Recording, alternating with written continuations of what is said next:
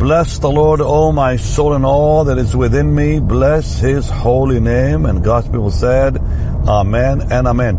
This Friday, to Jesus and only to our wonderful Master Jesus belongs the glory, honor, and praise. Can we just lift our hands and thank Him? Honestly, let's lift our hands and say, Lord, I praise You today and I bless Your holy name. You are my God, my King, and my Master forever. Hallelujah. Blessed be the name of the Lord Jesus forever. And God's people said, Amen and Amen. Thank you for joining me today. Now, the reason we're doing this in the car again is because our studio is almost ready, right? Almost ready. So I'm going to be back. I thought maybe it would be all done by now, but we're finishing it. Now we have kind of what Studio B, I guess we call it, the second side. It's the same room, but it's two sides. So thank you for your help and your kindness and your generosity. Today I want to talk to you about recovering everything. How do we recover all? And today I'm reading 1 Samuel 13. I said, I need to share this again with God's people, because even though I taught on this before, I believe it really ignites faith in us. It surely ignited faith in me today when I was reading it. David comes to Ziklag, 1 Samuel 30, and he finds that his wives, Ahinoam from Jezreel and Abigail, are taken captives. His family is gone, his possessions are gone. And the 600 men with him now want to stone him because all of them lost their families and possessions.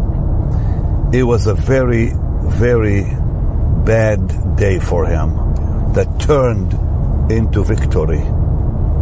You may be facing a bad moment today. You may be struggling with something only the Lord knows about. And I want to really talk to you. I want to talk to you about how to turn this around. Because David found a way to turn it all around, sweet people of God. What did he do first? It says he encouraged himself in the Lord his God. He praised the Lord.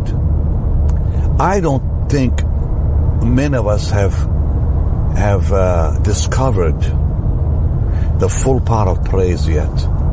There is more power in praise than I think we know about. I'm discovering it still. I am discovering it still. Because there are times when prayer needs to become praise. There are times you need to turn your prayer into praise, because praise is where God lives. Praise gives us access to the throne. I will enter into His courts with thanksgiving, His courts with praise. Praise gives us access to the throne. God dwells, it says, in the midst of our praise. That's His address. So when we begin to praise Him, I believe that's when His power is really released. David understood that. Praise causes the enemy to attack each other. With Jehoshaphat.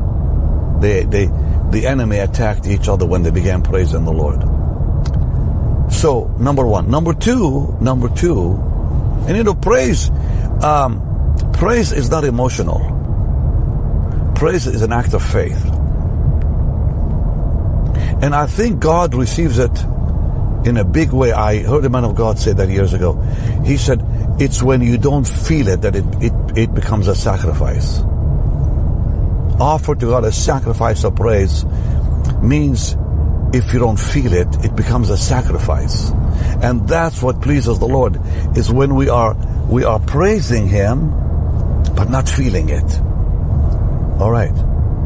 Number two, He calls for Abiathar, the priest, to bring the ephod. What did the ephod symbolize in God's Word? It's where they called upon the Lord in agreement.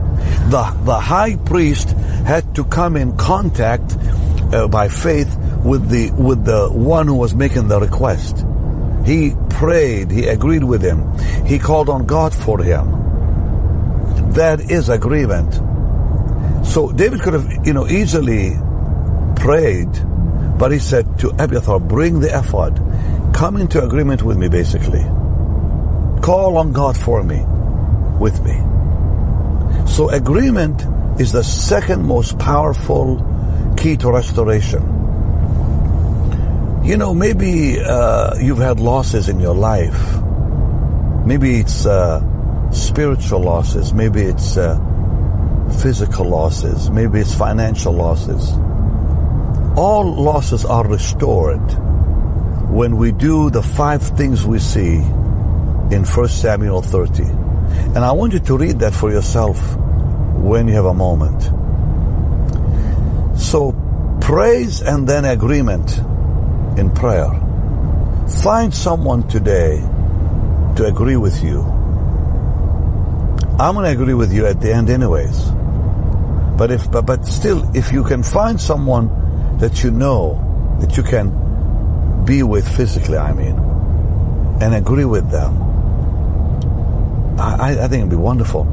But if not, there's no distance in prayer, I'll agree with you today that God will meet that need. And number 3, it said he pursued the enemy. Pursuit is faith. When we walk by faith, let me just mention a little more about agreement. I think it's so important. It was agreement that brought victory to Moses against Amalek and the children of Israel. It was agreement that brought the Holy Spirit on the day of Pentecost. They were in one accord. It was agreement that Paul asked the disciples to pray for, that doors would open up for him. And they did. Think about the Lord Jesus in Gethsemane looking for agreement from Peter, James, and John. Could you not tarry with me for an hour, he said. Agreement. So it's very, very important that we agree together. Number 3, pursuit is faith. David did not know what he would face that day. He did not know what kind of enemy he would face. He did not know where they are. But he found an Egyptian on the way, remember? Who said, I'll show you where they are if you don't kill me. And that's when we see the victory coming after that. But he pursued the enemy before he ever met that man who had fled from the battle. Pursuit is so important, saints. That act of faith. I will never forget when I was invited to preach for the first time in my life. December 7th, 1974. And I was afraid because I used to stutter. And I did not know I would be preaching that day. I was invited without knowing I would be preaching. I was just sharing what God had done in my life. And a dear man named Stanley Phillips with his wife Shirley said, come speak at our fellowship tonight. A place called Shiloh in Oshawa, Canada. I think the longest walk I ever took was from my chair on the front row to that pulpit, which was only maybe 5 feet away. That was the longest walk. Because I knew if I got up there and I began to stutter, it would be a flop. Who would want to hear me? But when I opened my mouth, I felt electricity touch my tongue. And I began speaking. God healed me on the spot. It's an act of faith. You move without knowing what's going to happen next. My mother-in-law Pauline had tumors all over her body. She made an appointment with the doctor. She prayed that God would heal her. Something came alive in her that God would heal her that day. But the tumors were still there. She said to her husband, Roy, my father-in-law, I'm healed. He said, well, how do you know? I just know I'm healed. Yeah, but the tumors are still there. She said, it doesn't matter. I'm healed. And when she walked into that doctor's office, as soon as the doctor pulled the garment she had to wear when she went in, the second he wanted to look at those tumors, they disappeared in front of his eyes. The doctor saw them disappear. He was in shock, of course. An act of faith on her part. She just went with it. When I was invited to go to Europe in 1974, I didn't have a penny. I wanted to go with a group of young people to minister all over England and Holland and Switzerland and so on. Minister the gospel, and we were there for 90 days. But I didn't have a ticket. I went to the rehearsals not having a ticket. And the night before we traveled, a lady named Anne picked me up. She said, are you going? I said, yes. Do you have a ticket? I said, no. But I was all packed. I said, my bags are full and ready to go. She said, may God give me that faith. I said, well, you can have it too. I went over to that rehearsal. Merv and Nola Watson, the same lady who wrote Jehovah Jireh, walked up to me. They were the people who led that group. They walked up to me and said, God told us to buy you a ticket. I got that ticket. I didn't shout and scream and holler. I just said thank you because I was expecting it. Went to Europe with $25 in my pocket from my dad. For 3 months, $25 wouldn't last you a day. People came up to me and gave me money nearly in every concert. Are you Benny? Are you Benny? Yeah. God told me to give you this. I bought brand new clothes, brand new luggage. When I came back, I said, Dad, thank you for the $25, and I give it back to him. I walked and lived by faith, saints, for 48 years of my life. Actually, almost 50 since I got saved. I'm telling you, faith sees the impossible and the invisible. Hallelujah. When you see that impossible, you see that invisible, and you step in like Moses did into the Red Sea, miracles will happen every single time.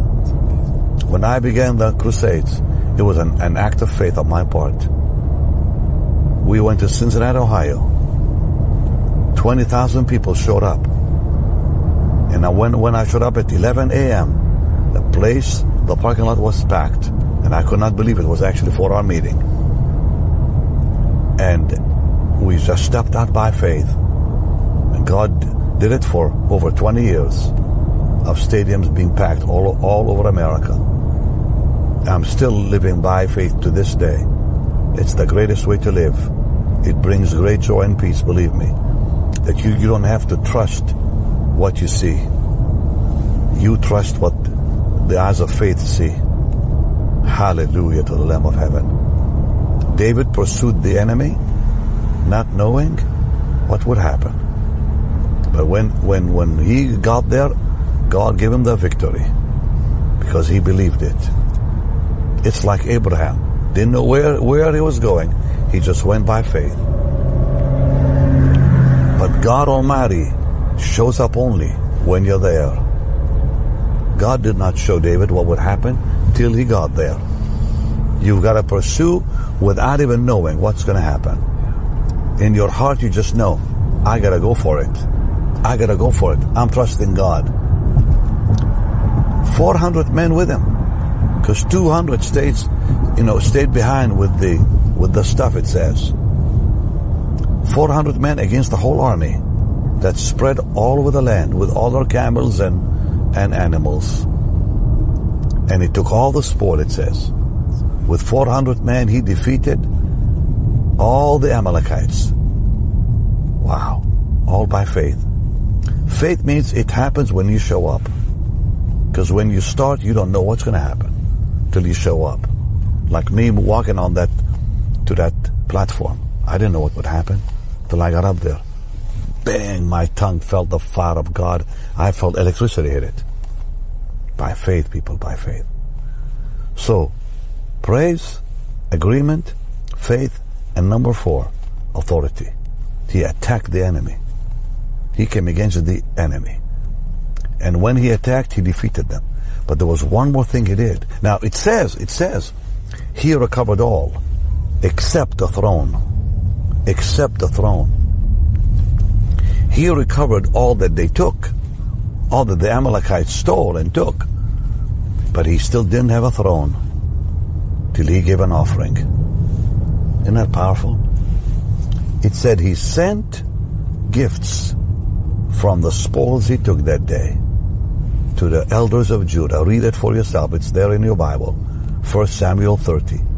He sent an offering to people that had forgotten him. Saul was about to die. The next day is when Saul died. Think about this, Chad. He gave the offering to people who had forgotten where he was. He was in the land of the Philistines, remember? For over a year. Now probably a little bit longer. They hadn't seen him because he was also in Ziklag. So if you look at the Bible, he was gone for almost 2 years. He was with that King Ashish of Gath, and then he gave him Ziklag, if you remember. It's all in that chapter. And the elders of Judah forgot he even existed till they got that offering, because they didn't know David was still, where was he? They didn't know. They knew when he was in the land, but when he went into the land of the Philistines, they lost contact. Now you hear me well. He did not know Saul would die the next day. And Saul died the next day in that battle.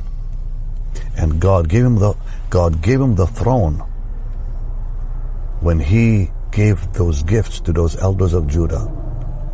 Because right after that they called him and said, "Come and reign over us."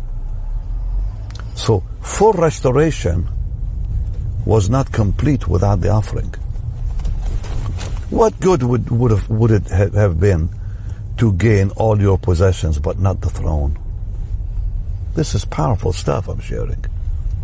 What good would it be to gain all that the Amalekites took and give it to 400 or 600 men, but you still didn't have what God promised you, the throne?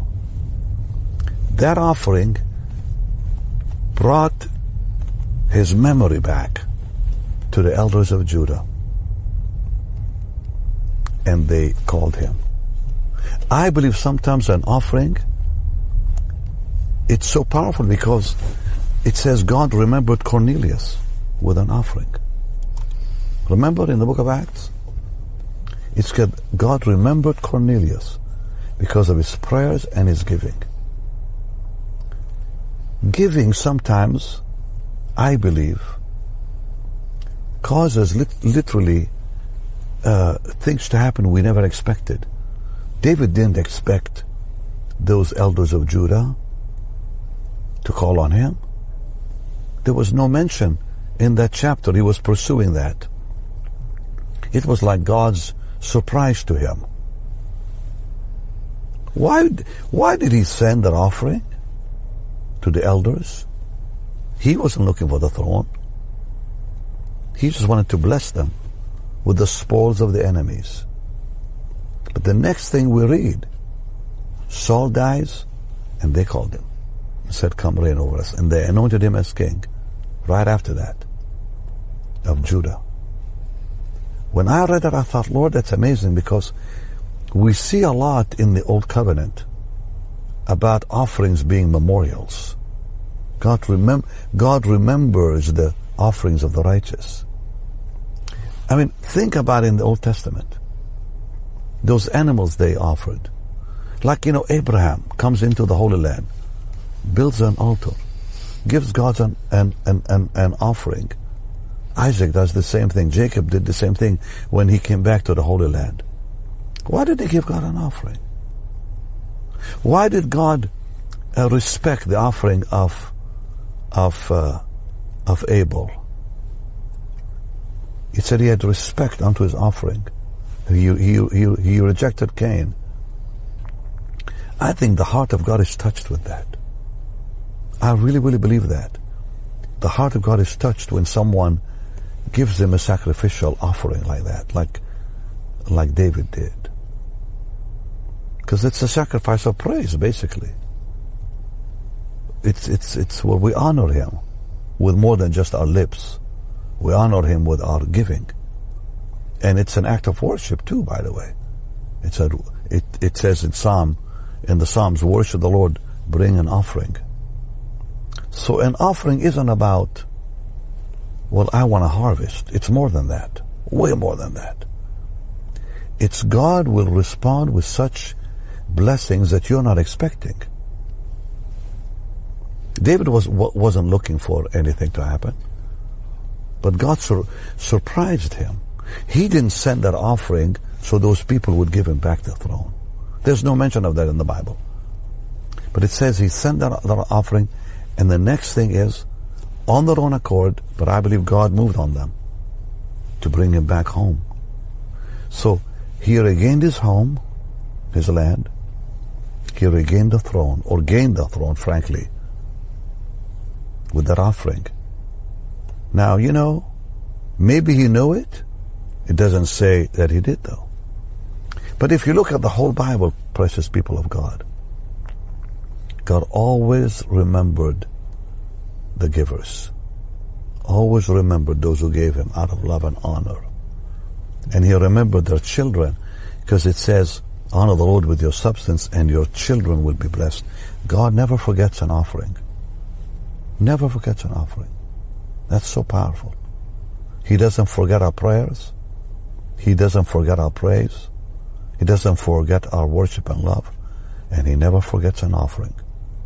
So today I'm going to ask you, if you want God to restore you, and now here we've stopped, we're going to a store here, and I'm going to have Chadi and I pray together for you, that if you lost something, maybe you lost way more than money, who knows what you've lost. If you just praise the Lord today as a sacrifice, even if you don't feel it, and we're going to agree right now together, so we'll meet that second condition. But then you have to pursue by faith. Go after what God has promised you by faith. And then, take your authority. Command the enemy to let it go. Just say, take your hands off my money.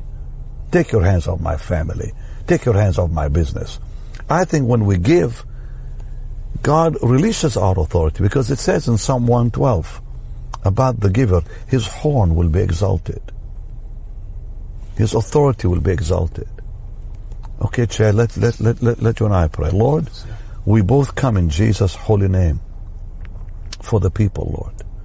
And Lord, we pray you will give them full recovery today, full restoration as they praise you. As we're agreeing even now, Lord, we agree in Jesus' name. Yes. We agree, both of us, that they will receive their recovery. We agree with them, they will receive recovery. And Lord, let faith arise mighty in them. Give them the authority, Lord God, by the Holy Spirit, to take authority over the enemy. And we rebuke you, Satan, in Jesus' name. We command you, take your hands off our money. Take your hands off our families, off our businesses, off the work of our hands, in Jesus' name. And now, Lord, also, restoration, like with David, you give him back the throne when he gave you an offering. Give your people what they're not expecting. He didn't expect it, but you gave him the throne when he wasn't even looking for it. Do the same for your people. Give them beyond what they're believing for. Your word says exceeding abundantly, above all we ask or think. Give them beyond what they're believing for. In Jesus' holy name. Amen and amen. You want to just stretch your hands and just say, Lord, I agree with them? Yes, Lord, I agree. In the name of Jesus. In the name of Jesus, with Pastor Benny, as he prays for every one of you. Yes, Lord. That you would recover all. I'm reminded of the scriptures saying, don't grow weary in doing good. For if you do not give up, you will reap a harvest. If you do not faint. Don't give up, saints. Don't give up. The Lord is with you. He loves you. He's for you. All His Hallelujah. promises are yes and amen. So Lord, yes, we Amen. agree and we thank you. Amen, Lord. In Jesus' name. Jesus' name. You will recover all, Amen. saints. You will recover all. Because God is good. And He is the God of recovery. The Bible is a Bible of recovery. God's Word is the recovery book. Now, give like David gave. And believe God that He'll give you things you weren't even expecting. All right, you can give right now on the platform you're watching us on. You can go to bennyhinn.org, or you can text BHM 45777. All right, much love to you. I'm expecting great things for you. I'm expecting recovery, complete, total recovery. Amen, Lord. In Jesus' name. Have a blessed weekend this weekend. I'll see you Monday. It's going to be very exciting next week. Finally, we'll be able to use our studio again too. Okay. Yeah. Shalom.